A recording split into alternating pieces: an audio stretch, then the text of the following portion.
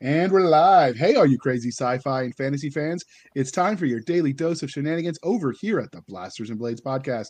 Just three nerdy veterans geeking out over our science fiction passions and fantastical fantasies. A place where magic is king, the sky is the limit, and space is the place. The podcast that puts the fun in dysfunction. So without further ado, we're going to let Mr. Darrin Drader introduce himself to you, dear listener, dear viewer. Hi, I'm Darrin Drader. I'm a writer, author, game designer. I've actually been working in the tabletop role-playing game industry for over 2 decades. I've worked for most of the major publishers, Wizards of the Coast, Paizo, done some work for Mongoose, so on and so forth. Quite a few of them that I'm not mentioning, but Fainting Goat Games is one of them I will mention, because Mike Lafferty is the one who recommended I be here. And of course, my own company, which is Darrin Drader Designs, or Triple D for short. Okay. The next part of the introduction is how we first found them. And as he mentioned, it was through Mike Lafferty over at Fainting Goat Games. He had an episode which we've already interviewed him about, so you'll be able to watch that on Monday. But he was in issue 12 of the Blaster Bolts Easing, which I also have an episode in. That was a lot of fun. The products are a lot of fun. It's worth hopping over to Drive Through RPG and checking it out, even if you're normally an Amazon or bust kind of guy. I'd still recommend it. The short stories are awesome. The pictures are great. The ads are hilarious. Don't think they're real, please. But they are hilarious. And yeah, so anyway, we are here to talk about you today. So the religion question, sir, are you ready for this? And I'm ready. Star Wars, Star Trek, or Firefly? So I have a pretty deep appreciation for all three of them, but I think I have the greatest amount of appreciation for Star Trek. Is it the holodeck? That's what gets a lot of people. No, it's not the holodeck. It's the fact that it is it's a universe I'd want to live in. Fair. All right. And because we are polytheistic over here at the Blasters and Blades podcast, Game of Thrones, Lord of the Rings, or The Wheel of Time? Definitely Lord of the Rings. You know, I ask these questions and I keep expecting one day someone will say something else, but The Lord of the Rings is sort of the fantasy that started it all. So I shouldn't be surprised that everyone else says The Lord of the Rings. Yeah. The Wheel of Time, I got about 3 books into it, and I didn't find Robert Jordan's writing style to be, well, it just didn't really click with me. He kind of meanders a lot in his wording and uses like phrases over and over that are kind of odd. And to me, I had a hard time with it. But the TV series, I've seen about 4 episodes. I'm going to go back and finish watching it. I've really enjoyed that, so that's cool. Game of Thrones is just too nihilistic for me. Yeah, I agree with you on Game of Thrones. I have not read The Wheel of Time, but I did watch the show and I did enjoy it. I have met Robert Jordan in real life, and let me just say, as verbose as you think he is in his writing, he is equally so, or was when I met him. He spoke to the English club when I was in college. Oh, very cool. So that was kind of cool. So we here at the Blaster Bolts like both the fantastical and the scientific. But what was your first love, sci-fi or fantasy? Well, it was sci-fi, but that's because I was introduced to it. I was introduced to Star Wars at the age of 4. So fantasy hadn't really had a chance to get in there. I would also argue that Star Wars is science fiction fantasy anyway, so it's kind of both. But, Okay. you know, after seeing Star Wars, that led to other science fiction TV shows and movies. And it really wasn't until I was close to a decade older than that I started actually reading fantasy and understood what that was about. Okay, so was the Star Wars your first memory of engaging in speculative fiction, or was there something before it? 4 is kind of young, so I don't know if you can top it. Well, I do remember reruns of Star Trek that my uncles watched before that. But the thing is, at that point, I was so young, I didn't really understand what I was looking at. I don't think I really appreciated it. So Star Wars is the first one that I actually appreciated. Okay. So what is it that you love about speculative fiction as a genre? Well, as a genre, it gives you a chance to dream. Um, you know, there's when you look out the window, you're going to see pretty much the same thing. I mean, we've got different environments here on Earth, but um, it's all Earth-like. We're familiar with all of it. If we haven't been there ourselves, we at least have seen the pictures and we know what it looks like and that type of thing. And speculative fiction gives you the chance to imagine something different. Different alien species, different worlds that might be covered in fungus instead of trees, or so on and so forth. And then there's the question of what are we capable of building? Can we build a space station the size of a moon, or a Dyson sphere, or can we overcome the speed of light and actually bypass the universal speed limit? It's kind of it's a way to look at the future and imagine what might be and what we might achieve, and it doesn't have to be tied back to our daily mundane lives. Okay, that is a good answer. Dare to dream and all. So, how did your love of speculative fiction as a genre transition to you writing novels and creating content in this space? Well, I always wanted to. In high school, I think at the age of 16, I made the decision that I'm going to be a writer, which is, at that point in time, I'd written stories and I was very interested in fiction. I read a lot of books and that type of thing. But that was the age where I just sat down and said, you know what? It's my life to live. I'm going to live it the way I want. I'm going to be a writer. And I've actually followed that ever since. So how did that transition? The first thing you do when you want to do something is you learn as much as you can about it. So I took a class of creative writing in high school. And then when I went to college, I took 2 more classes on creative writing. And then on top of that, I also took a class on science fiction literature. Later on, I ended up working for Wizards of the Coast as an employee, and I also did some freelancing. And so it just it was the direction I wanted to go in, and it's the direction I've followed ever since. That is a good answer. So let's transition from there to games. You're not just an author, as you mentioned, you're also an RPG game designer. So how did your love of role playing transition into you getting work in that space? Well, that's an interesting story, I think. So in what was it, 2000 I want to say 2000, or no, actually, I'm sorry, 2000, no, it's 1996 or 97, somewhere in there. I was actually working in the Seattle area. I was living in the Seattle area, and I was working at a place that sells computers. And I had heard one day that Wizards of the Coast, which was like literally less than a mile away from where I was selling computers, had acquired TSR. And that made me very excited because it had always been a dream of mine to work for TSR.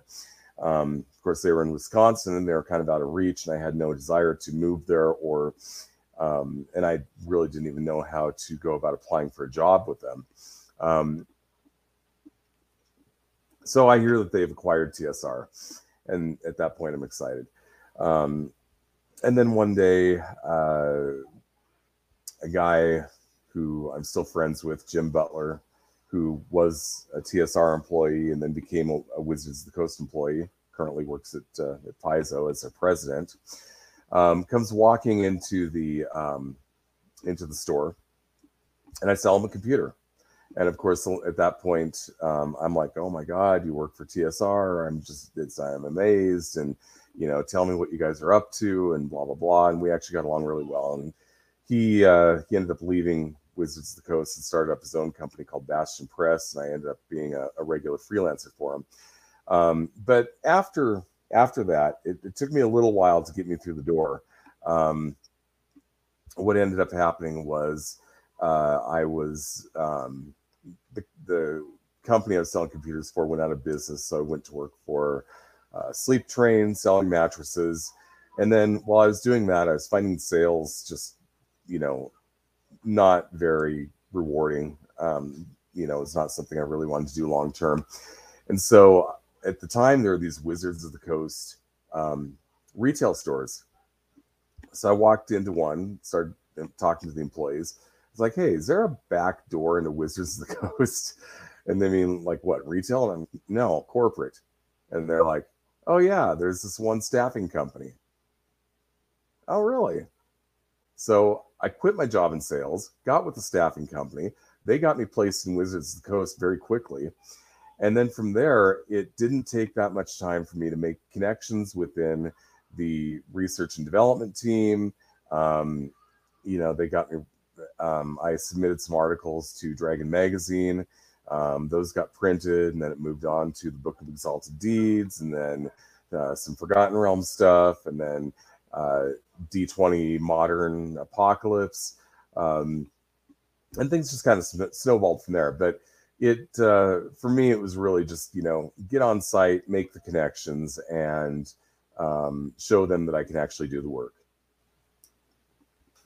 So it all started with quality customer service, is what you're telling me. You could say that, yes. Or you could say that it started with sales. Well, I was just thinking, if you had been one of those snarky, rude sort of salespeople that sometimes you have to deal with, you might not have landed your dream job. That's true. Well, I wouldn't say that. I wouldn't say that Jim Butler was instrumental in getting me through the door, but he did give me some opportunity once, after the point. Because as I was coming in, he was going out. Right. But it was more like that was the first TSR employee that I met, or the first Wizards of the Coast employee that I met. And I don't think he went back to the office and told people about me or anything. But, for me, it was like, oh, these people are actually here now. I'm actually meeting them. This is really cool. There might be a place there for me, So it was the spark that lit the forest fire of love for you. All right. So I don't want to get any weirder because, we'll just move on. So many creative types let their own real life experiences influence the way they tell stories, or in your case, also create content. So were there any specific formidable moments that shaped you as a storyteller or game designer? Well, as a game designer, I think that it was just my first exposure to role-playing games. I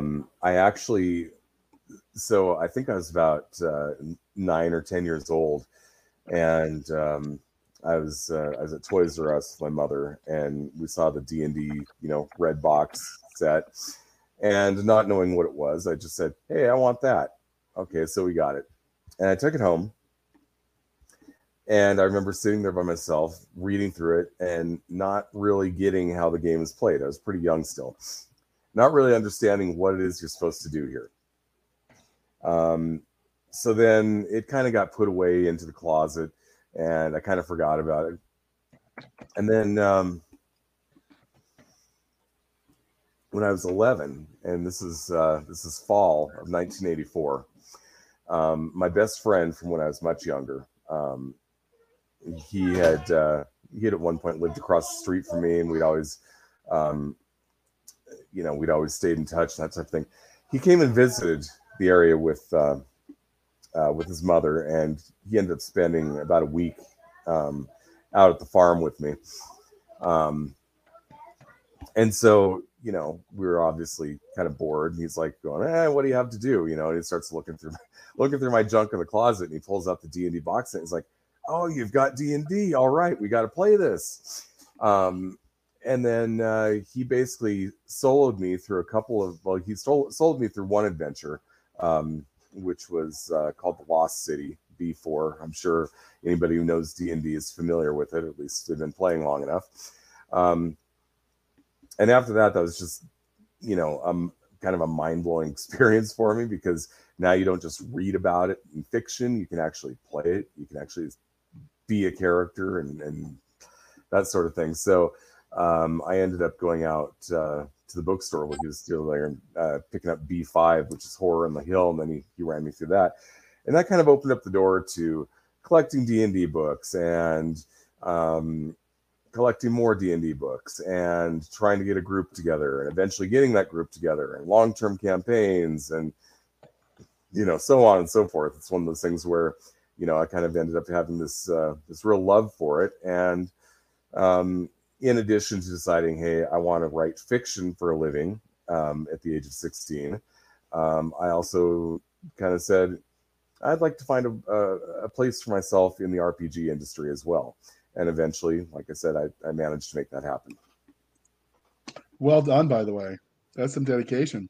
So let's transition away from the creative side and talk about things from the fan angle. So has anybody ever asked for your autograph? No.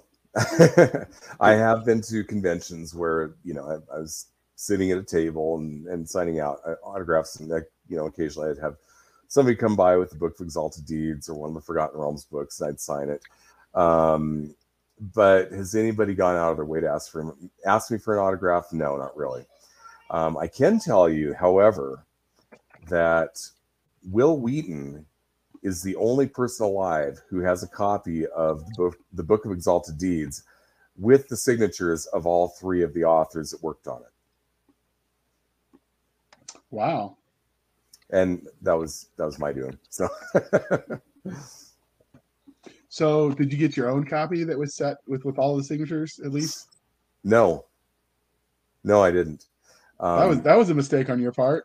Well, I mean, I was one of the authors, and there's two other authors. There's Chris Perkins and James Wyatt, and I kind of saw them on a daily basis. So I didn't really feel like I needed to, go all fanboy on them and say, "Will you sign this next to my name?" So I guess I'm enough of a historian that I want a copy of everything I write, and if I co-wrote, get one with signatures because for posterity's sake. But in the modern age, you don't necessarily have to know someone in real life to work with them. So some of these people, you've only met over the phone or whatever. Yeah. So it's not quite the same. And I'm co-writing with James Ward, and you can best believe I'll be getting that one with his signature on it for later. He's cool. A nice guy. I like him. Are you working on Giant Lands? No, it's Portal Fantasy series. Oh, okay. So Modern Striker Brigade and goes into Fantasy Egypt, fights the gods and such. Cool. Because who doesn't love a good Egyptian story? But we're not here to talk about that. We're here to talk about you. The Giant Lands is awesome, by the way. We did an interview on it, dear listeners, so check that one out. And it's still available for sale. So talking about you as a nerdy creator, have you ever gotten to see anybody out in public reading your books or playing any of your games? Reading my books, no. But that's because I am self-published and basically either people I've never met before go on Amazon and purchase something that I have written, or I am directly involved with selling them the book, in which case it is not a surprise when I see them reading it at some point. Playing my games, however, yes. I have been to conventions where, they had the Book of Exalted Deeds out, or, they were running a Forgotten Realms game, and, they might have had Serpent Kingdoms or Mysteries of the Moon Sea and using that. So, yeah, I have had that happen.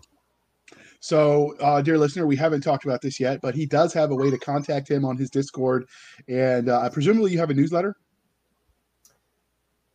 No, I should, but I don't. So you can reach out to him through his website. So if you have pictures of people in the wild, even if that person is you, reading his content, he'd love to see it. The coolest gift I ever got was someone took a picture of them reading my book by the fire, by a fireplace with a good cigar and some aged bourbon, which is, for military science fiction, you can't beat that as an image, right? And yeah, really cool. You can't. So if you can do that kind of thing for other authors, they would always love to see it. So there you go. So finally, what is the weirdest or funniest interaction you've had with a fan since you started creating content?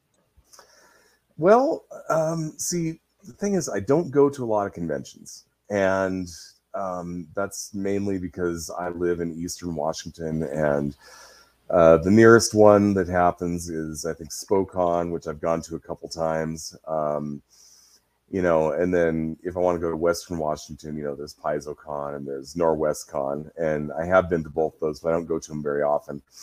So like I said, I wouldn't say that I have a lot of direct interactions with a lot of fans, but I do remember there's this one time I got in the elevator, and I'm pretty sure this is for PaizoCon, and it might have even been for the very first PaizoCon. I got in an elevator, and one of the people riding was also attending the convention, and he asked me a couple of questions and realized that I am somebody who writes RPG material and has worked on some stuff that he's familiar with, at which point in time he got very quiet and kind of weirded out until we got off the elevator. So I thought that was kind of funny. And if you are that person, if that was you, he's okay. You could still reach out and ask for his autograph. Just email him. Links are in the show notes. He'd love to talk to you. And join his Discord if you want something more regular. So this is the part of the interview, dear listener, where we talk about everything Darrin Drader has created or designed. So can you give us the Reader's Digest version of your body of works? Sure. I've mentioned the stuff that I did for Wizards of the Coast, so that's going to be Book of Exalted Deeds. It's the very first one. A couple of Forgotten Realms books. There's Serpent Kingdoms and Mysteries of the Moon Sea. Then there was D20 Apocalypse. Then we get into stuff, the era where I started working for a lot of other people. So I worked on almost every book in the Oathbound line from Bastion Press. I worked on some Paizo material. So if you are a Pathfinder fan and you're familiar with the Grave Knight, I wrote that. I also wrote an adventure and some other stuff for them. Let's see, we're doing Cliff's Notes, so I'll skip a whole bunch of stuff. There is a book that is fairly recent for 5th edition. It's a monster book by Kobold Press. That is called, I always get this wrong and I might have to look it up. Actually, I'm going to look it up real quick. That is called Tomb of Beasts 2. Okay. I contributed 25 monsters to that. And it's a huge book, and there's probably like 400 monsters in it. So it's not like I contributed a huge chunk of the book, but it was actually one of the more significant contributions from any of the writers. Reign of Discordia, I did that. I'm now doing the Kickstarter. And I think that's probably that. I've got something like 70 or 80 published credits, so I'm not going to go and list them all. No, that is understandable. Sometimes you can list them all because your authors are new enough, and others they've got like hundreds of titles out literally, and we don't have time for that. That's why we said Reader's Digest version instead of, at one point in time I literally read them out, and when I realized one author, it was 5 minutes of me reading titles. I'm like, never again. Michael Anderley, I'm looking at you, boy. He's a nice guy though. So how does he do that? I know who you're talking about. I don't know how he writes so fast. I wish I could figure it out because I'd like to duplicate it. I'm just not that not that fast. I know, and that was even before he had all the co-writers. I mean, he was still writing at a fast pace. So before we dive into the Reign of Discordia, which is what brought us here, you created 25 monsters for that manual. So how do you go about creating when you make monsters? Do you let nature inspire you? Are you, inspired by your nightmares, folk legends? Like, how do you go about creating those? Well, I was working with Wolfgang Bauer, who runs Kobold Press. And a lot of it was just, I come up with an idea, I pitch it in a sentence or two, and I throw it at him and see what sticks. That's part of it. The other part of it is there were quite a few nights out on the deck with my wife drinking wine, coming up with the craziest ideas that we could come up with, such as the Butterfly Demon, which they actually used to market that book for the Kickstarter. My wife actually came up with that idea. She's like, "What about a butterfly demon?" And I'm like, Okay, how many wines deep were you at that point? Because that's unique. I'm going to take the fifth on that question. Fair enough. Fair enough. Few enough that you remembered it in the morning. Yeah, exactly. So it ended up being a butterfly demon lord. We got two butterfly demons out of it. So we had the butterfly demon lord, and then we had the lesser one that serves the demon lord. So like I said, sometimes the ideas came directly from her twisted mind when we were talking about I think I potential like her monsters. already. Okay. All right. So before we dive in, we're going to take a moment where we shamelessly shill for the man with this commercial interlude. A single blip on her instrument panel brings Boss to a halt. Alone on her spaceship in a remote quadrant, she drops below light speed and listens. Hearing a blip like that makes her heart pound. It means a faint energy signature from an unknown source, somewhere nearby, most likely a ship. Boss specializes in abandoned ships. She dives them for salvage. But this is like nothing she's ever seen. Probably because she knows it can't be there. All of her knowledge of history, physics, and space wrecks says it's impossible.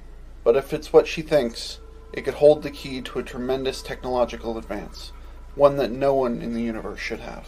Called Page-Turning Space Adventure by Publishers Weekly, Diving into the Wreck by Christine Catherine Rush is classic science fiction at its most gripping. Find all 7 novels in the award-winning diving series at divingintotherwreck.com. All right. It's a great series, people, if you haven't checked it out. And while we just, before the commercial break, you told us about all the products, well, the Reader's Digest version. And for you youngins, Reader's Digest is just like, it means it's the shortened version, all right? While those all sounded fascinating, we're here today to talk about your Reign of Discordia Kickstarter. So where did you get the premise for this universe that is Discordia? Okay, so basically this came from back in 2007, late 2007, early 2008, something like that. I was working with a group of game designers called the Were Cabbages. It was a game designer guild, and a lot of that work ended up being done for Paizo. But it was also, we kind of referred people to other publishers, and I ended up working with what was then Reality Deviant Publications. They're now called Gunmetal Games. That's a good name. I like it. Yeah, they have a really cool name. So at that point in time, David Jarvis, who runs that company, was interested in a science fiction setting. He wanted to publish a science fiction setting that was compatible with the True 20 rules. And True 20 rules were kind of a simplified version of the regular D20 or D&D rules, 3rd edition. So anyway, he asked me to basically do something, and I came up with a proposal and sent it to him. He's like, yeah, go for it. Cool. So basically the idea kind of came to me one time when I was out for a walk, like, what am I going to do about this? That's different than what else is out there. And, at the time, Star Wars was doing the expanded universe. So in the Star Wars universe, the Empire falls, and then the New Republic picks up and kind of makes things better. And they still had all these stories they wanted to tell and everything. But so my question is, well, what happens if you've got this evil empire and it falls, and there's nobody who wants to pick it up and put it back together and make things right? And that's kind of where I got the basis for Reign of Discordia, where you've got all these factions that used to be united under a common government, and they are not united. Like even humans within the spaces primarily controlled by humans, they're not necessarily allied with one another. They might be at war with one another. So in the first edition of the game, there was an alien species that still posed a threat to the former Imperium worlds. They're called the Rotilic, and then they're actually dealt with at the end of what was meant to be the first edition's kind of life cycle. And then I had actually had plans to do a second edition, like even way back then. So we never actually got around to publishing the end of that story arc, due to the fact that Gunmetal Games decided to discontinue Reign of Discordia in favor of focusing exclusively on Interface Zero, which was the cyberpunk, the cyberpunk genre game, and that was for Savage Worlds. So basically, David ends up turning Reign of Discordia over to me. So at that point, I actually owned Reign of Discordia lock, stock, and barrel, and I had my hands full of other things. Didn't really get around to it. But so now we're getting to the second edition, and the Rotilic had been basically dealt with. But part of dealing with the Rotilic involved using a piece of technology that you could call it super science, and it destabilized the world of, destabilized the star of the Lamagos homeworld. Now the Lamagos they look a lot like humans, except they have blue skin, and they're naturally totalitarian. Well, I wouldn't say naturally, but they have a strong tendency toward totalitarianism and we'll just say military adventurism. So when they found out their homeworld was going to be destroyed when their star went supernova, they decided to basically militarize, and it basically just adds to the chaos. But that's where we're at with the primary background storyline for the second edition. That's basically what's going on. So it's kind of like if you were a character in our world during World War II, it wouldn't matter where you lived in our world. World War II would in some way shape or color how you see things, or or it would directly affect you. You might be part of the war. That sort of thing. So that's kind of that level of event that is going into second edition.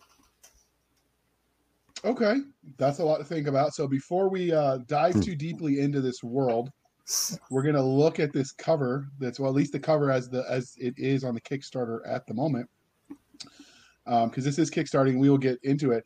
But what can you tell us about this art? Like, how did you come up with this art style that we're looking at? Because it definitely has a unique feel to it, but I'm liking it. So what I wanted to do is I wanted to have something that was a collage.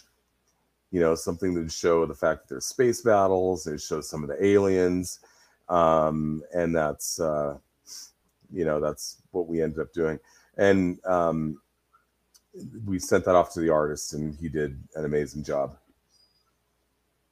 He did. And before we move on, because I'm going to show some of the art that's on your Kickstarter page, because that's obviously public, and we'll talk about the style a little bit. I noticed on there that you mentioned that the Kickstarter is funded, and people that aren't familiar with Kickstarter would say, okay, well, maybe that means they don't need my money. So can you make the pitch about why someone should support a funded project, even if, in theory, it's going to happen because it's been paid for? Well, first of all, there's the rewards. You kick in to help out the project, you're going to get the game. You're going to, if you just do the Kickstarter, you're going to get either the White Star edition or the 5e edition, or both, depending on what you choose. And you might also get my copy of, or a digital copy of Neurogenesis, which is the novel that I wrote and released about a year ago that ties into the setting. And then after that, if you actually do the all the stars, then you'd be able to get a copy of all of those things, or at least a printed edition of the 5e version and White Star at cost, because those are going to be print on demand. Okay. So there's the rewards aspect. There's also the more money we have to work with, the better we can make the book. Some of the interior art that went into the original one, I'm not crazy about it. The artists literally, I'm not going to mention the artist's name, but The artist that we had initially hired, he turned over some pieces that we felt were kind of less than inspired. So we went back to him and said, we'd like these changes. And instead of making the changes, he actually walked off the project. And then at that point we were scrambling because we needed to hire a new artist. Oh, that's the worst feeling in the world. Yeah, well, fortunately that wasn't my headache at the time. That was Dave Jarvis's headache. But so we end up with actually some really nice pieces from some various artists after that. But we also ended up with some ones that made it into the book that we really feel just kind of missed the mark. So we want to eliminate a lot of those pieces that we feel missed the mark and replace them with better ones. And this is also going to be a bigger book, so we need more art. So basically, if with your support, we can hire artists to give us, higher quality images for the book. We can give you more content because, frankly, the higher this project funds at, the longer I can work on it. I'm a full-time freelancer. This is what I do. So, if this thing funds at say 10,000 instead of 4,000, that's extra time I've got to work on it, which means more things that are going to end up in the book.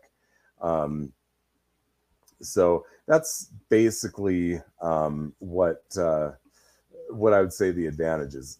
The more that we get out of the fundraiser, the better book you're going to end up with. And I would also say that the higher it funds, that's also going to indicate the level of support that we give it after the Kickstarter as well.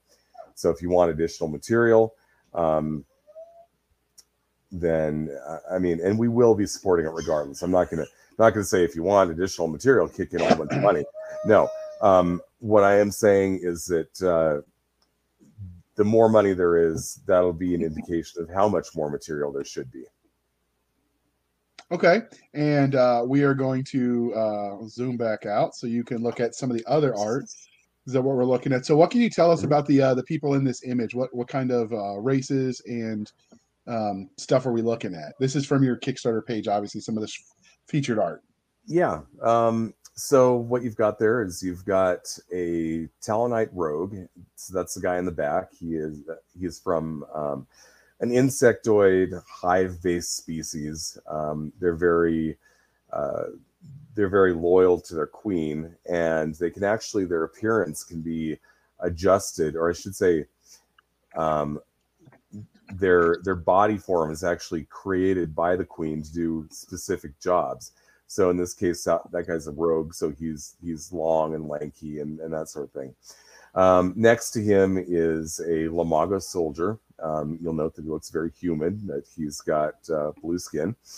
And we kind of went with a Soviet Union style look for their society. And this guy is outside of battle armor. The battle armor that these guys wear, it's very distinctive. It's black. It's there's like blue lights where the eyes are, and they look pretty sinister. Scarlett, you need to knock that off. You need to get out of this room right now. Sorry. No, it's okay. Mine interrupts too. Sometimes it happens. So, like I said, we're kind of inspired by the old Soviet look of the old Soviet Union with them. And then finally, we've got in the front, we've got a human sharpshooter. Okay. And now we're going to go to the other image that was included. So what are we looking at here? This looks like some sort of space fight. What are the ships we're looking at? Well, let's see. The ship that they're fighting was something that the artist just kind of came up with. Obviously, it's some sort of an unknown alien that we have yet to actually define within the game. But it's definitely something that can happen within the game. Just because this whole thing takes place in this, the former Imperium, does not mean that there's, it's still a small chunk of the galaxy, and there's a lot of aliens that come from elsewhere that can show up and make their presence known. So that's basically what is happening right here, and they're obviously not on friendly terms there. So it's a galactic smackdown, is what you're telling me. Yep. All right, so we're going to throw that image back up. Ooh, there we go. Throw that image back up dearly. Oh, and oh my goodness. No, I'm not trying to. There you go. If you look in the bottom left corner, I can't zoom in quite right without making it look like I'm trying to do something inappropriate. You can see his Triple D branding, and I really like that that logo. So that was nicely done. I didn't catch that at first. Cool. Thanks. All right. So now that we've oohed and awed over the art and gotten a little bit of backstory on the universe, let's move on to the core rulebook or the core system. What would the 30-second elevator pitch for this game be? Okay, 30-second elevator pitch. Using the White Star and the 5E systems, this is space opera. So you can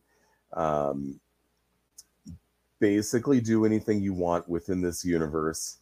We're going to have rules for starship combat. There is no space magic in the setting, but there is psionics. And it is basically a setting of high adventure set within the ruins of Empire. Okay. All right, so let's talk about that RPG. You mentioned, obviously, it's in 5th edition, Dungeons & Dragons. If you don't know what that is, you've been living under a rock. So let's move on and talk about what the Kickstarter is for, which is the OSR version, which is the White Star White Box. Is it White Star or White Box? It's White Star. Okay, the White Star system. White Star and 5e. So we're going to end up with 2 books, one for each system. Okay. So what makes your game, regardless of the system, I'm assuming that there's commonality between them, even if the dice they're rolling are the different. So what makes your game special? What sets it apart from the crowded fields you're competing in? Well, I know that there is space opera for 5th edition already, and White Star is actually a space opera game, OSR game. So what makes it different is this one's actually supported. Meaning that we've got fiction, we've got a novel. We're going to continue the support after 2nd edition, and that's as opposed to, without naming any names, other Kickstarters have come along and have done space opera that are 5th edition compatible. Those ended up just kind of being fire and forget type releases, so a lot of people went and got them, and then no more support from the publisher. I'm going to continue supporting the setting with scenarios and more in-depth world write-ups and organization write-ups and things of that nature, so that if you're following along and you've got these things, eventually you're going to have a really good, solid understanding of what the setting's all about, and you'll be able to set your own games within it, feeling confident in the material that you're working with. So you mentioned earlier that you came to D&D through the module. Well, at least you rolled dice for the first time through one of the modules, the B4 module. So will there be modules set in this universe for people to, jumpstart their first session? Yes. Yeah. Can you tell us, are they going to be in the Kickstarter, or is that separate? So there's going to be, there was initially a module for Reign of Discordia 1st edition called Virus, and I haven't decided yet whether or not that one's getting converted, but we are tentatively calling the first 2nd edition adventure Lamagos Hellhole. So that's going to be actually in the core book. And then after that, like I mentioned, the support that we're going to have, some of that is going to be adventure material. And what I'd like to do is, over time, have those, some of those adventures will link up to tell the larger story, the main world events that are happening in Reign of Discordia, from kind of the beginning of where we're at, where the 2nd edition begins, to the point where that story is resolved. And potentially the start of a third edition or the kickoff of a new story arc or something like that. So, for those that are new to this Reign of Discordia, they obviously they found it through this episode. They know there's a Kickstarter out there for the second edition. Where, if they wanted to get the first edition to sort of build, because a lot of people are collectors or completionists, so they want it all, right? Is the first edition still available for sale? Would that potentially be on your website? So you can still get the first edition. When David Jarvis allowed me to take on ownership of the Reign of Discordia intellectual property, I did tell him that it was fine with me if he keeps the originals up for sale so he can make the money off it. So if anybody wants to go and purchase those, they are available through drive-through. There was a traveler version, although I have to say that I can't actually recommend that one. Okay. Is there any plans? So aside from the game engine that runs them being different, is the first edition is set at a different time in the universe. Right. Is there any plan to convert those to the White Star or 5e? Not right now. So one thing that I want to that I do think is important is that you can play in both eras of the game. So if you want to be running in the first edition era when the Rotilic are still a major problem and that sort of thing, you can definitely do that, and the game will support that. And there will be information in the book to support that. But then, kind of the current year for the setting will be 10 years after the fall of the Stellar Imperium, or 5 years after the first edition.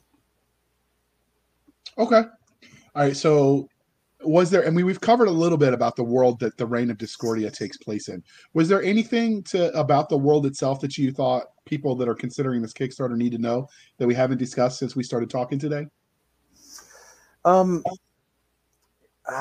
can't really think of anything that, we haven't, there's a lot of specifics. I mean, we can go over the specific alien species that show up in it.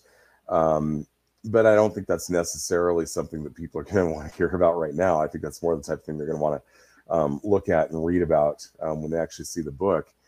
So I would say mainly that the one thing that you should be aware of is that you can pretty much, if you've got a certain mode of space opera or science fiction that you really enjoy and want to play, there's room for that in Reign of Discordia. If you are just wanting to, go out there and fight the space fascists, that's the Lamagos, and you can have a great campaign where you're doing, hit and runs and big battles and things like that, and that can be your game.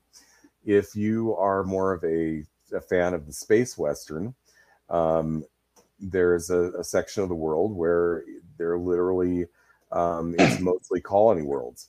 So you can have a game where you're running a little freighter, picking up stuff from one world, dropping it off in another world, and having adventures in the meantime, similar to Firefly. I was just thinking this sounds very Brownsville friendly. Yeah. And if you're into exploration, there's a lot of unexplored space, both within and outside of the Imperium. So if your thing is, you want to come up with a world and do a session or two around what might happen when you're exploring that world, you can do that. As a matter of fact, the novel that I have out there, Neurogenesis, that's actually following a group of archaeologists. So it's pretty much a setting that will allow you to do whatever you want within the space opera genre.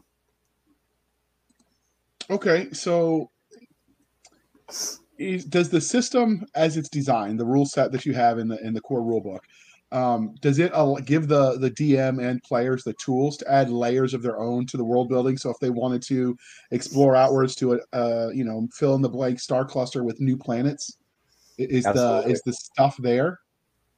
There's going to be some support for that. I would say if you look in the first edition, it kind of hints at it, but there's no real here's how you do this, step-by-step process of, building new systems and new worlds and that sort of thing. I'd like to support that a little bit more with the second edition. It may not be a roll master style, roll a bunch of dice and this is what you come up with. It might be more like, these are the type of worlds that you might decide to make, and here are some suggestions for what you might put on them. But, really what it comes down to is follow your own creativity, add to this universe. We're giving you 50 worlds in the core book. And that's just a start. And, you're absolutely encouraged to come up with more worlds that you can put, in between within this area, or, you get outside of the former Imperium and it's all unknown. Like I said, you're absolutely encouraged to explore that if you want to. So if somebody says, you know what, I've got this perfect idea in this universe and we're going to explore just in the left field where it's not, the light doesn't shine in your core rulebook, and they come up with what they think is the perfect campaign or module, do you accept people that are interested in writing in this world, since you said you're supporting more content, or is it exclusively you for now? For now, it's just me, but I've got the Discord. There's ways that people can get a hold of me. If somebody comes up with a really cool idea and they want to see it published, I'm going to look at it. And, I can't promise anything. But there's a chance that, I might come up with some sort of an agreement with them, say a royalty splitting arrangement or something like that, and get it into print form. Okay, so you mentioned that the core rulebook is they'll get 5e or the White Star. Will there be a monster manual, or is that all in the core rulebook? So I'm not actually doing monsters, and the reason why is because every world you go to is going to have different creatures, and you can amass a huge number of them very quickly. There are some sources where I'm going to recommend that people check out. Now, obviously, there's no magic in this setting, but like Legendary Games has a couple of 5e compatible monster books that are science fiction. I wouldn't hesitate to recommend those books. There's a few more that are out there. And eventually we probably will accumulate enough original ones through the publication of adventures to where we might actually just take them and consolidate them into a monster manual style book, but that's not going to be until further on down the road. So I guess another way to look at that, since as you mentioned, there's no monsters, this is more just sci-fi. I guess you'd call it a bestiary instead, but mostly just the kind of creatures they might encounter. Right. So for now, there are some third-party sources that they might use for inspiration that they could convert. Mm-hmm. Absolutely. Okay. So for players that come at the role-playing game through the fantasy side with like Dungeons and Dragons and the like, or Pathfinder, what player classes can they play in this system? That is something we're actually not elaborating on too much, and the reason is because we are still kicking some ideas around on that. You will have a roguelike character, you will have a sharpshooter type character, a soldier type character. So basically, if you would normally associate it with science fiction and space opera, or even the modern day, we're going to have some representation of it in the book. Okay. You mentioned that this is going to be fully supported with future updates. So obviously this is just you speculating, nothing is set in stone, but what kind of updates do you think you're going to have for this system? Well, like I said before, I'd like to take the worlds, and each of those 50 worlds I mentioned is going to be taking up about a page on within the book. I would like to take some of the more interesting ones, or maybe eventually all of them, and turn them into 5,000 word supplements, which you'll be able to buy fairly cheaply. So we'll have that. If we come up with, or somebody submits a class that works well in the setting, we might put that out there. We might go into more depth on some of the organizations that are mentioned in the book. So basically what it comes down to is you're just going to get each of the supplements, and then adventures, but each of the supplements is going to just kind of take one of the areas that's in setting and do a deeper dive on it and give you more information. Okay, but can they make a run with their space fighter through a trench of some sort to destroy a large structure that people might or might not be familiar with? If the GM wants that, sure. So how much more, having only role-played fantasy, there's not been a lot of call for maintaining or controlling vehicles in my campaigns. So how difficult is that to manage something like space when you've got everything is now in 3 dimensions? So first of all, there's not really a good way to do 3 dimensions on a 2-dimensional surface. So unfortunately, we can kind of forget that idea. But, excuse me. The idea is a lot of people who have run, like space battles in their RPGs. A lot of people kind of hate it, and the reason is because you're basically taking the rules of the role-playing game and adding another layer of rules in between the players and the game they're trying to play. And it's my design goal to make that extra layer of rules as transparent as possible. So what that means is that when doing a space battle, there's still going to be an initiative order. The captain is going to give orders. They're going to either inspire, or they're going to there's a few different actions they can take. And then it's going to go to the next player, and that player is going to be able to, if they're the engineer, they might try to effect repairs or fix shields or that sort of thing. And that'll be a skill roll. And then the next player might be the helmsman, and it'll be their job to steer the ship. So the idea is that everybody has something to do. And then when we get to the non-player characters, the GM is going to be able to quickly look at their ship sheet and say, well, we're on fire. We're on fire. We need to make some repairs, or we need to put out the fire, and we need to shoot, and we need to raise shields, or that kind of thing. The idea, though, is to keep the to keep it so that it's still streamlined.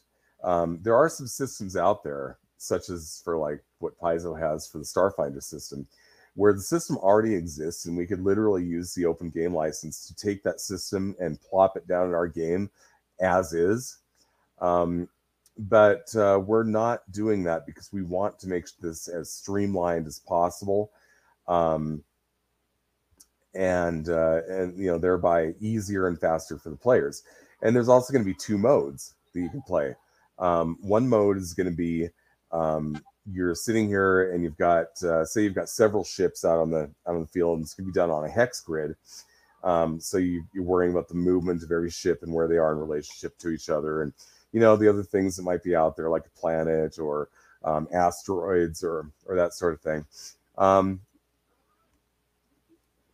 The other mode is going to be the quick and dirty mode, which you're probably only using if the characters are only in one ship.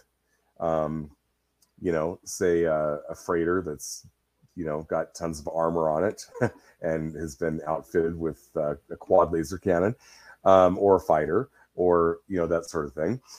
And they only have like 1 or 2 opponents against them. Like I said, this is quick and dirty. So basically, you've got this the circular thing that you're going to have in front of you with your ship in the middle, and it's going to be divided into quadrants.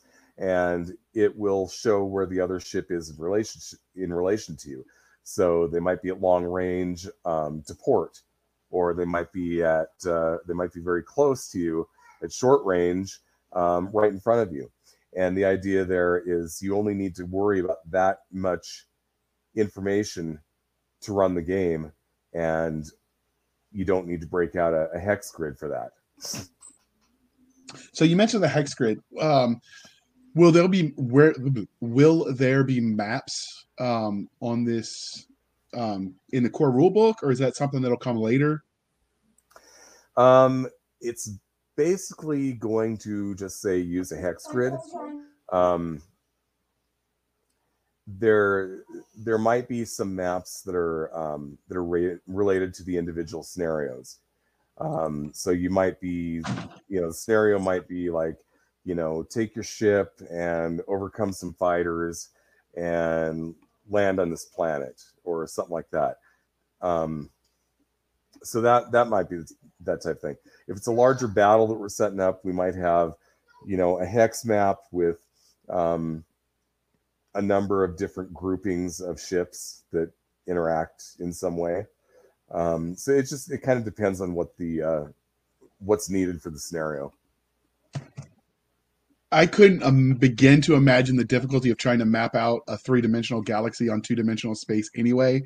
I know there are mapping programs out there. As an author who tried to organize a universe, I know they exist, but man, trying to run it and it's difficult.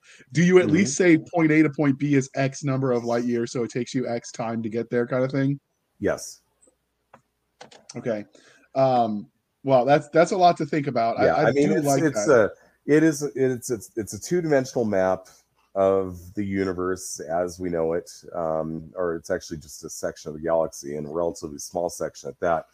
But it is 2-dimensional. It is top down. It doesn't really take advantage of 3-dimensional space, because I'm not aware of any way to do that. You could always just put points on a map and then give it a value of plus or minus, and that's how far off the center plane they are. But at that point, you're kind of putting in more work than I feel is really necessary. And I don't think the players are going to necessarily care that much how far off the center plane it's going to be. So I think the 2-dimensional map is adequate. I imagine people that care that much at that level of detail are playing like the real-time stuff on computers as opposed to role-playing games. Yeah, exactly. So I can appreciate that. So with the stats that you have, because obviously you have stat blocks for certain types of ships, is there enough in there in the core rule book that if a player wants to make their own ship of fill in the blank variety to add flavor, is there the tools there for them to be able to do that? Absolutely. Because I know, like, if you look at traditional fantasy role-playing games, like the AC stats, for instance, like this type of armor is X, right? Like we'll say chainmail. Well, this isn't technically chainmail. Maybe it's Greek bronze plate, but it's close enough. So, you could do a quick fudge substitute.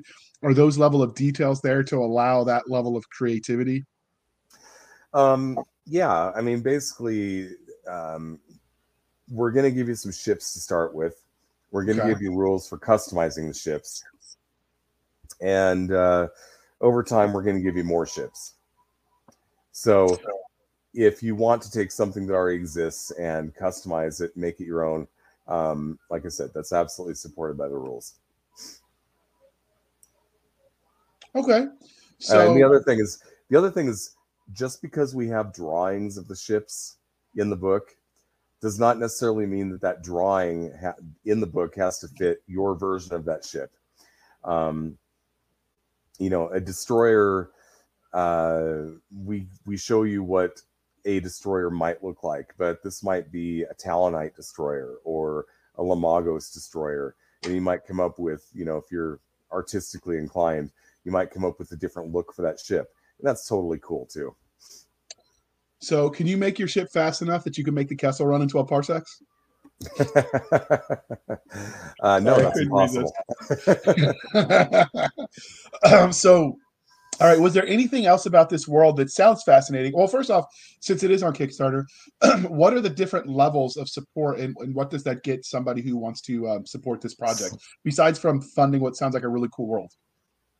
Okay, so for $20, you get the PDF of either the White Star edition or the 5e edition.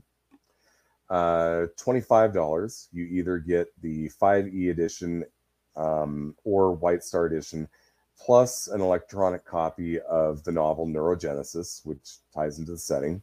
I'm going to have to actually go look at this because I know that I'm going to skip something if I don't.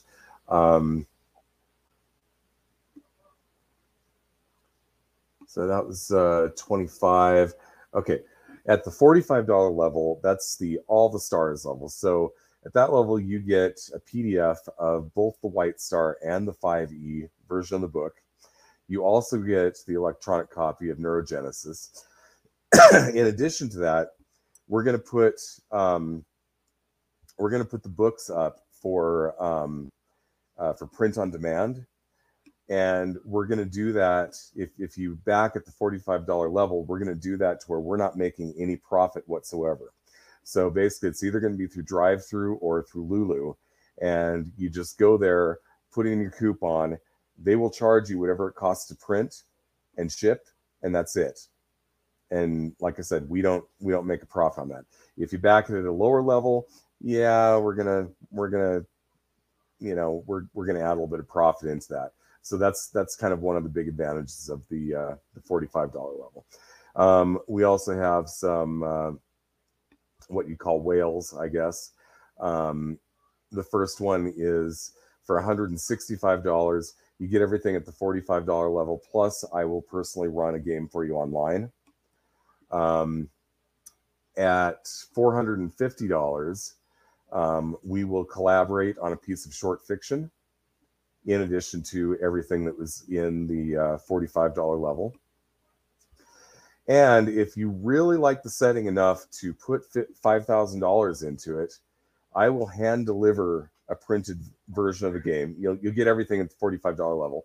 I will hand deliver a version of the game, or the printed version of the game, of both White Star and 5e, to your home, wherever you live, as long as it's in the continental United States. And while I'm there, I will actually run a game for your group. So that's kind of the deluxe thing. And I can't imagine you get many takers on that. I actually have one. Wow. Okay. Congratulations. Now, I have to qualify that a little bit, because they are what you would call a silent backer, meaning they are putting $1,000 through the Kickstarter. The rest of it isn't going through the Kickstarter, and that's because it's a bank issue. So we're kind of handling that off Kickstarter. But the total amount that we've raised is actually $4,000 more than what the Kickstarter currently shows, and it's because of that one particular backer. They're also not from the United States, but we're making arrangements to meet up at some point, either at Gen Con next year or somewhere local to me in Washington State, and run it that way. Okay, that is cool. That is cool. If I had that much scratch, I might take an effort at that. So buy more of our books, his too. Yeah.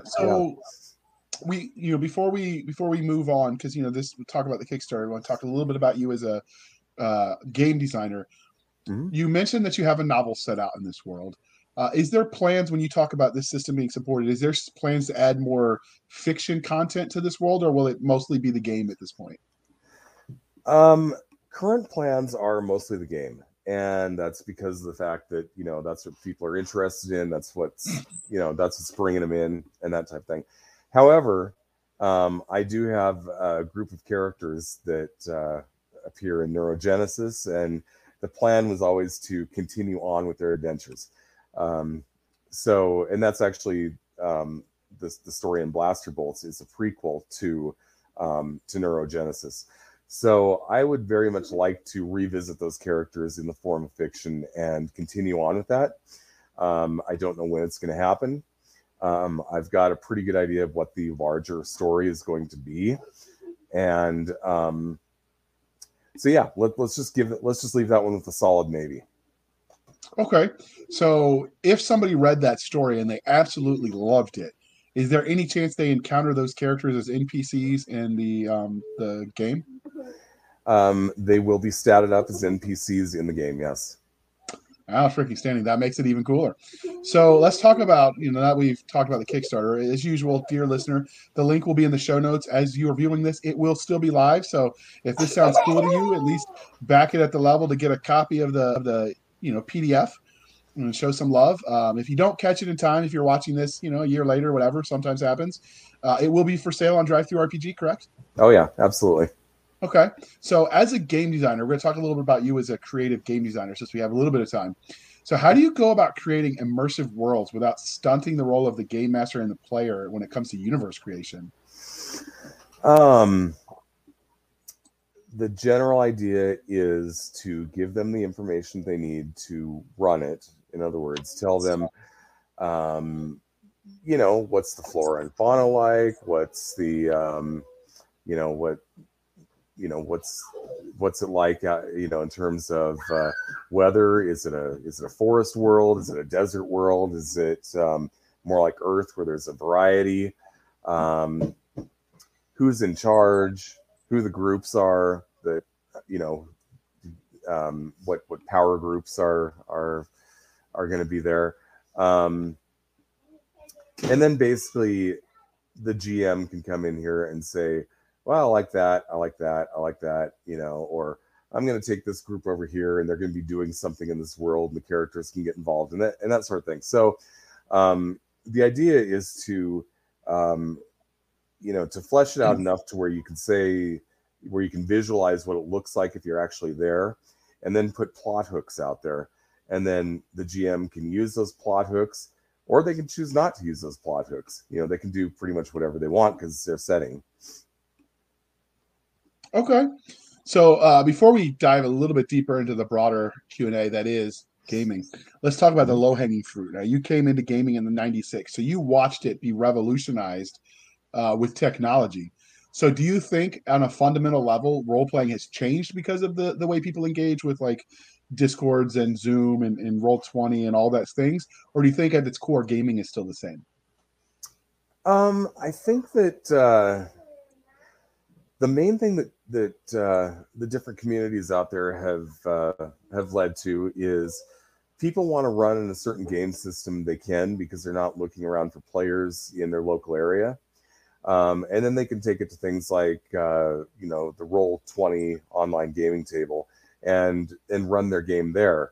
So I think that in that way, it's allowed people access to games that they otherwise wouldn't necessarily have been able to do. And a lot of that has to do with just the fact that there's so many people out there who the only game that they're going to play is D&D. The only thing they want is fantasy. And they're really not interested in science fiction or modern day or, all these other varieties. They're just like, I know D&D, that's what I like, that's what I want to play. And a lot of groups are limited in what they can do because that's the mindset that they're running into. So I think that what that translates into is there's more people from everywhere playing games they wouldn't, that they want to play. I hadn't considered that aspect of it, but it makes sense. Mm-hmm. I grew up in a Navy town, so everyone was always moving. So it makes sense that would allow you to find, to stay in touch with an existing game. But I hadn't considered the difficulties in finding tables to play at other than, the 800-pound gorilla in the room. Mm-hmm. That's actually something to think about. So I've run into that myself with my own, my own group of gamers. I've been friends with the same group of guys since high school here in town, but to try to get them to play something else is nearly impossible. So I actually started up through Roll20. I started up my Star Trek game and my Fallout game, and like I said, the only way that I can actually make that happen is because of the fact that I can find other people who are really into those things who want to play it. So is your Fallout game like sponsored by the Fallout publishers, or is this just something you're doing? Um, I wouldn't say sponsored, because sponsored means they actually, usually give you product to give away.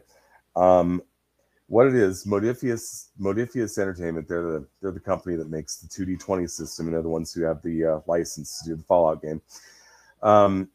They've actually got a streamers section of their website, and we're listed there with the other people who are streaming their Fallout games. I feel like such a bad nerd because I didn't know Fallout the universe was actually an RPG as well, because I played the video game obviously on the Xbox, but I didn't realize it existed in dice form, which is kind of cool. It's fairly new, and it's something that a lot of companies have been trying to get off the ground for a long time, and Modifius finally pulled it off. I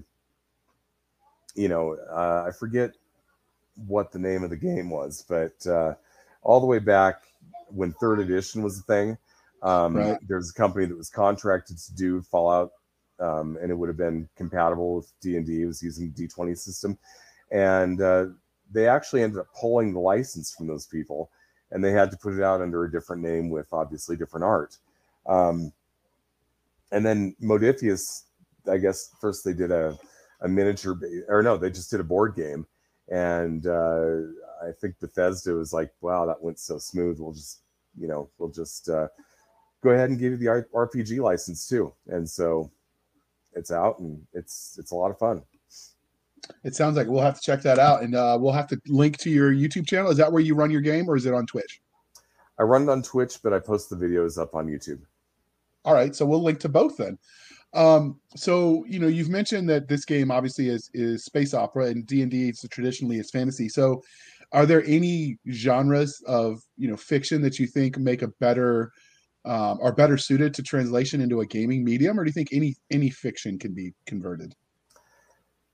Well, it kind of depends. I mean, I think that if we're talking about science fiction or fantasy, probably anything could be turned into a game.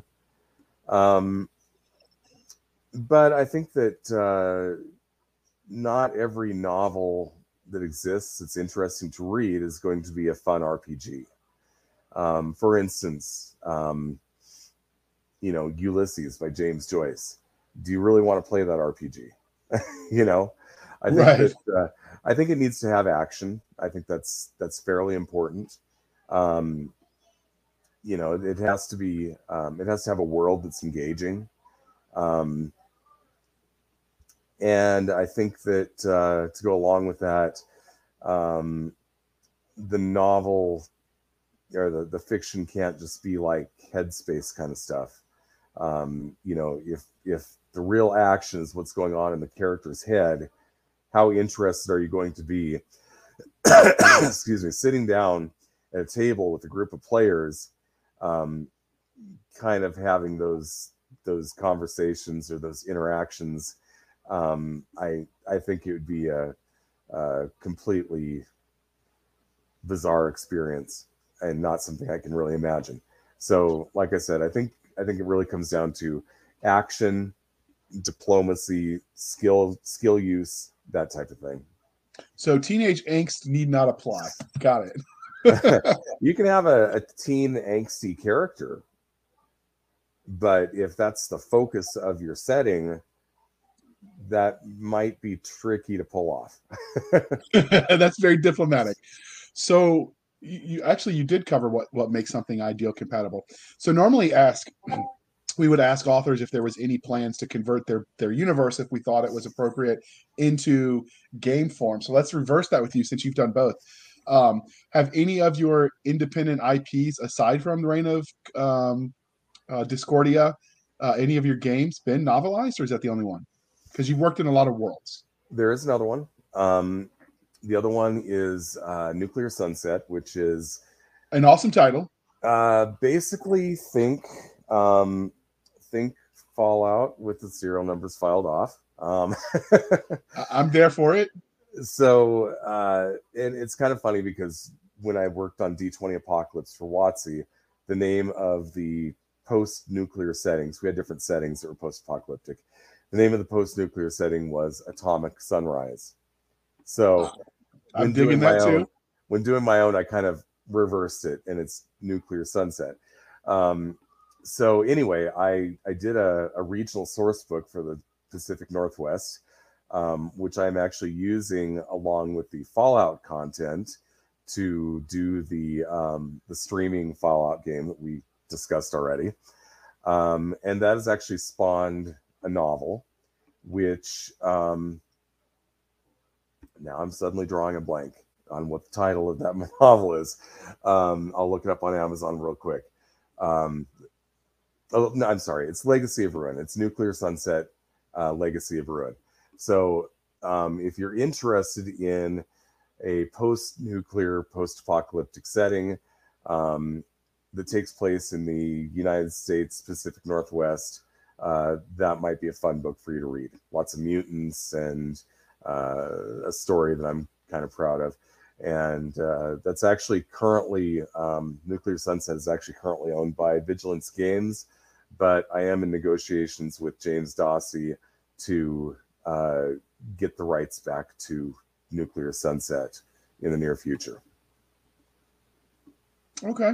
All right. So before we do the wrap-up portion of this interview, if you could work, and obviously you've worked in some iconic ones, so maybe you already have, but if you could work for any gaming franchise, is there anyone you haven't worked in that you'd love to? The only one is actually Star Trek. And like I said, I am streaming a Star Trek game, but I've had some talks with the guy who kind of runs Star Trek for Modiphius. He's like pitched me some adventures ideas, and you know, over the course of running these Star Trek games, I've come up with some adventure ideas.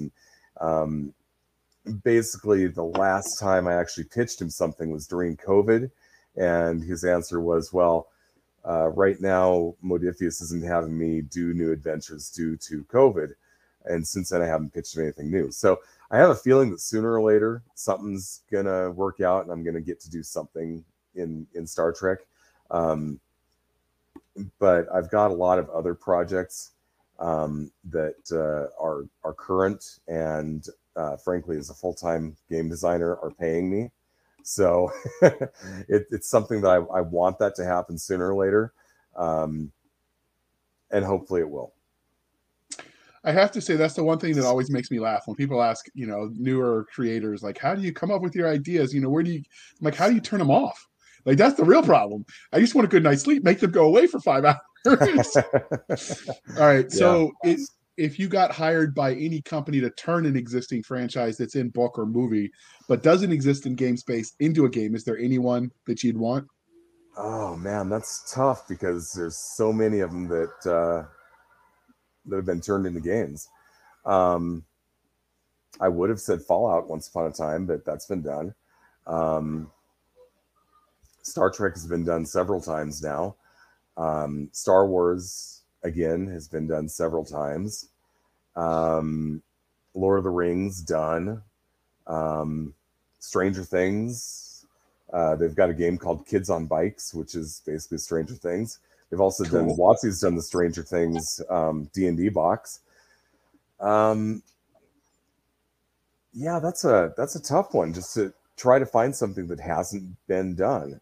The Orville? Yeah. I was just thinking like the Elder Scrolls universe, which is technically an RPG because it's the video version, but I don't think there's a roll dice version yet. Or Dragon Age, which is also a computer or a video game version of an RPG. There is a Dragon Age RPG by Green Ronin. Wow. Okay, I'm gonna have to look that up because I love the universe, but I do say it was a lot more restrictive because it was linear. It wasn't as open world, but I think the canon was kind of cool, like the ideas. So I think that's another thing to consider. You got to have some cool canon ideas to give something to work with for a game to work. Because I've seen some games that fizzled out on Kickstarter that just the canon, the concept, like the game might have been fun, but the core canon behind it was kind of like, okay. I think that makes a difference too. Yeah. So since this is wrapping up, Was there anything about the Reign of Discordia or the Kickstarter that we didn't ask to bring it home to why we brought you here that you want to tell us as a send off? Well, I think we've kind of covered the subject matter and what the design goals were and what it has to offer you. Basically rules for sci-fi and 5th edition, or things to enhance your White Star game within the Reign of Discordia universe. So I guess the main thing that's important to get across right now is that we have funded, and we currently have 13 days to go. And the greater funding level we hit, the more we can do with the book. So we really could use your support. So that's a question I didn't ask that I promise we're wrapping this up, dear listener. Do they need to buy the White Star core rulebook to play your game, or is everything they need self-contained? Because obviously you're using the engine, but do they need to buy that book? Yeah, they're going to need to have the 5th edition set of rules, and frankly, because that's an open source game, they could actually just go to the 5th edition SRD and look up the rules that are not included in the book to be able to play the game. In the case of White Star, it would be probably a pretty good idea for them to own a copy of the White Star core book. Okay. So that is something to consider, dear listener. But all right. So as we wrap this up, before we go, I would like to harken back to the days of old when we were still the Sci-Fi Shenanigans podcast. And remind you to please be kind and speak your mind on the reviewing platforms. Your reviews help the right readers or gamers find the right books or games. So I promise you, if you buy it on DriveThruRPG, you can review the product over there. If you buy the stuff over on Amazon or Lulu is the print on demand, you can also review the products. So do your part, people. And if you want, start a blog, review it there, get a YouTube channel, Twitch channel, whatever. All the things, your reviews and thoughts matter. And you help the right build the right community of like-minded folk. So do your part, dear user of the content.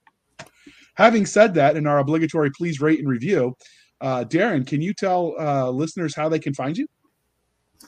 Okay, so I am on Facebook.